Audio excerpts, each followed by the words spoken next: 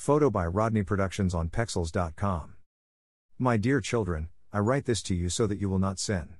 But if anybody does sin, we have an advocate with the Father, Jesus Christ, the righteous one. He is the atoning sacrifice for our sins, and not only for ours but also for the sins of the whole world. We know that we have come to know him if we keep his commands. Whoever says, I know him, but does not do what he commands is a liar, and the truth is not in that person. But if anyone obeys his word, love for God is truly made complete in them. This is how we know we are in him. Whoever claims to live in him must live as Jesus did. New International Version. Jesus is our advocate, the one who speaks on our behalf, our mediator, who stands in the gap between heaven and earth, standing up for us when we have no leg to stand on.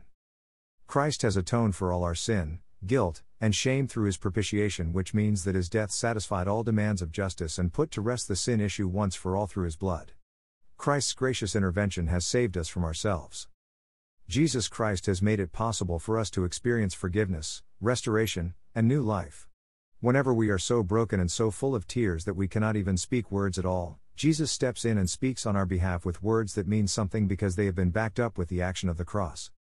But as the late Ron Popeil used to say on the old commercials, that's not all. Not only do we have deliverance from sin, death, and hell, Christ's followers have both the means and the opportunity to give back and be a blessing to one another and the world. The Spirit enables us to obey God's commands and is the continuing presence of Jesus to us and on this earth. Christians are called to be little advocates, practicing the ministry of coming alongside and interceding for one another before God. Weakened agents of spiritual healing in a world of brokenness. Our gospel proclamation, a message of grace and forgiveness, gets to the very root of human problems and travails. Anyone who harms and hurts others as a matter of habit in the name of Christ, and does not heal, is no follower of Jesus but is a victimizer. Any person who talks a good talk, and walks a bad walk, is not living as Jesus did, and is a spiritual pettifogger.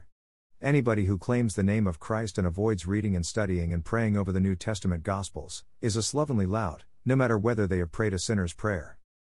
Whoever claims to live for Christ must live as Jesus did. So, how did Jesus live? Greater than if any of you wants to be my follower, you must give up your own way, take up your cross, and follow me. Greater than Jesus, Matthew 16:24, NLT. You know that the rulers of the non-Jewish people love to show their power over the people. And their important leaders love to use all their authority. But it should not be that way among you. Whoever wants to become great among you must serve the rest of you like a servant. Whoever wants to become first among you must serve the rest of you like a slave. In the same way, the Son of Man did not come to be served. He came to serve others and to give his life as a ransom for many people. Matthew 20:25-28, NCV. Greater than he came to tell about the light and to lead all people to have faith.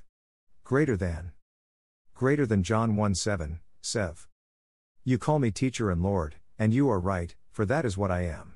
So if I, your Lord and teacher, have washed your feet, you also ought to wash one another's feet. For I have set you an example, that you also should do as I have done to you. John 13:13-15, NRSV. Greater than your life must be controlled by love, just as Christ loved us and gave his life for us as a sweet-smelling offering and sacrifice that pleases God.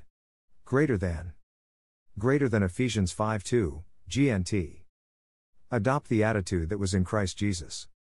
Though he was in the form of God, he did not consider being equal with God something to exploit.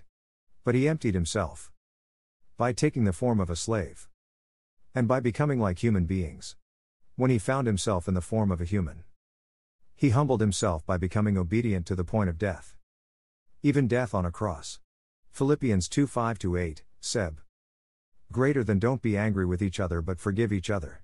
If you feel someone has wronged you, forgive them. Forgive others because the Lord forgave you. Greater than Colossians 3:13, ERV. But if you suffer for doing good and you endure it, this is commendable before God. To this you were called, because Christ suffered for you, leaving you an example, that you should follow in his steps. He committed no sin, and no deceit was found in his mouth. When they hurled their insults at him, he did not retaliate. When he suffered, he made no threats. Instead, he entrusted himself to him who judges justly. 1 Peter 2:20-23, NIV. Greater than this is how we know love. Jesus laid down his life for us, and we ought to lay down our lives for our brothers and sisters.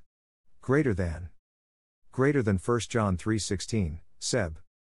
Christians inhabit unlovely places for the purpose of putting sacrificial love there. This is what it means to live as Jesus did. O Lord, you have taught us that without love whatever we do is worth nothing. Send your Holy Spirit and pour into my heart your greatest gift, which is the love of God in Christ, the true source of healing and the real bond of peace. Amen.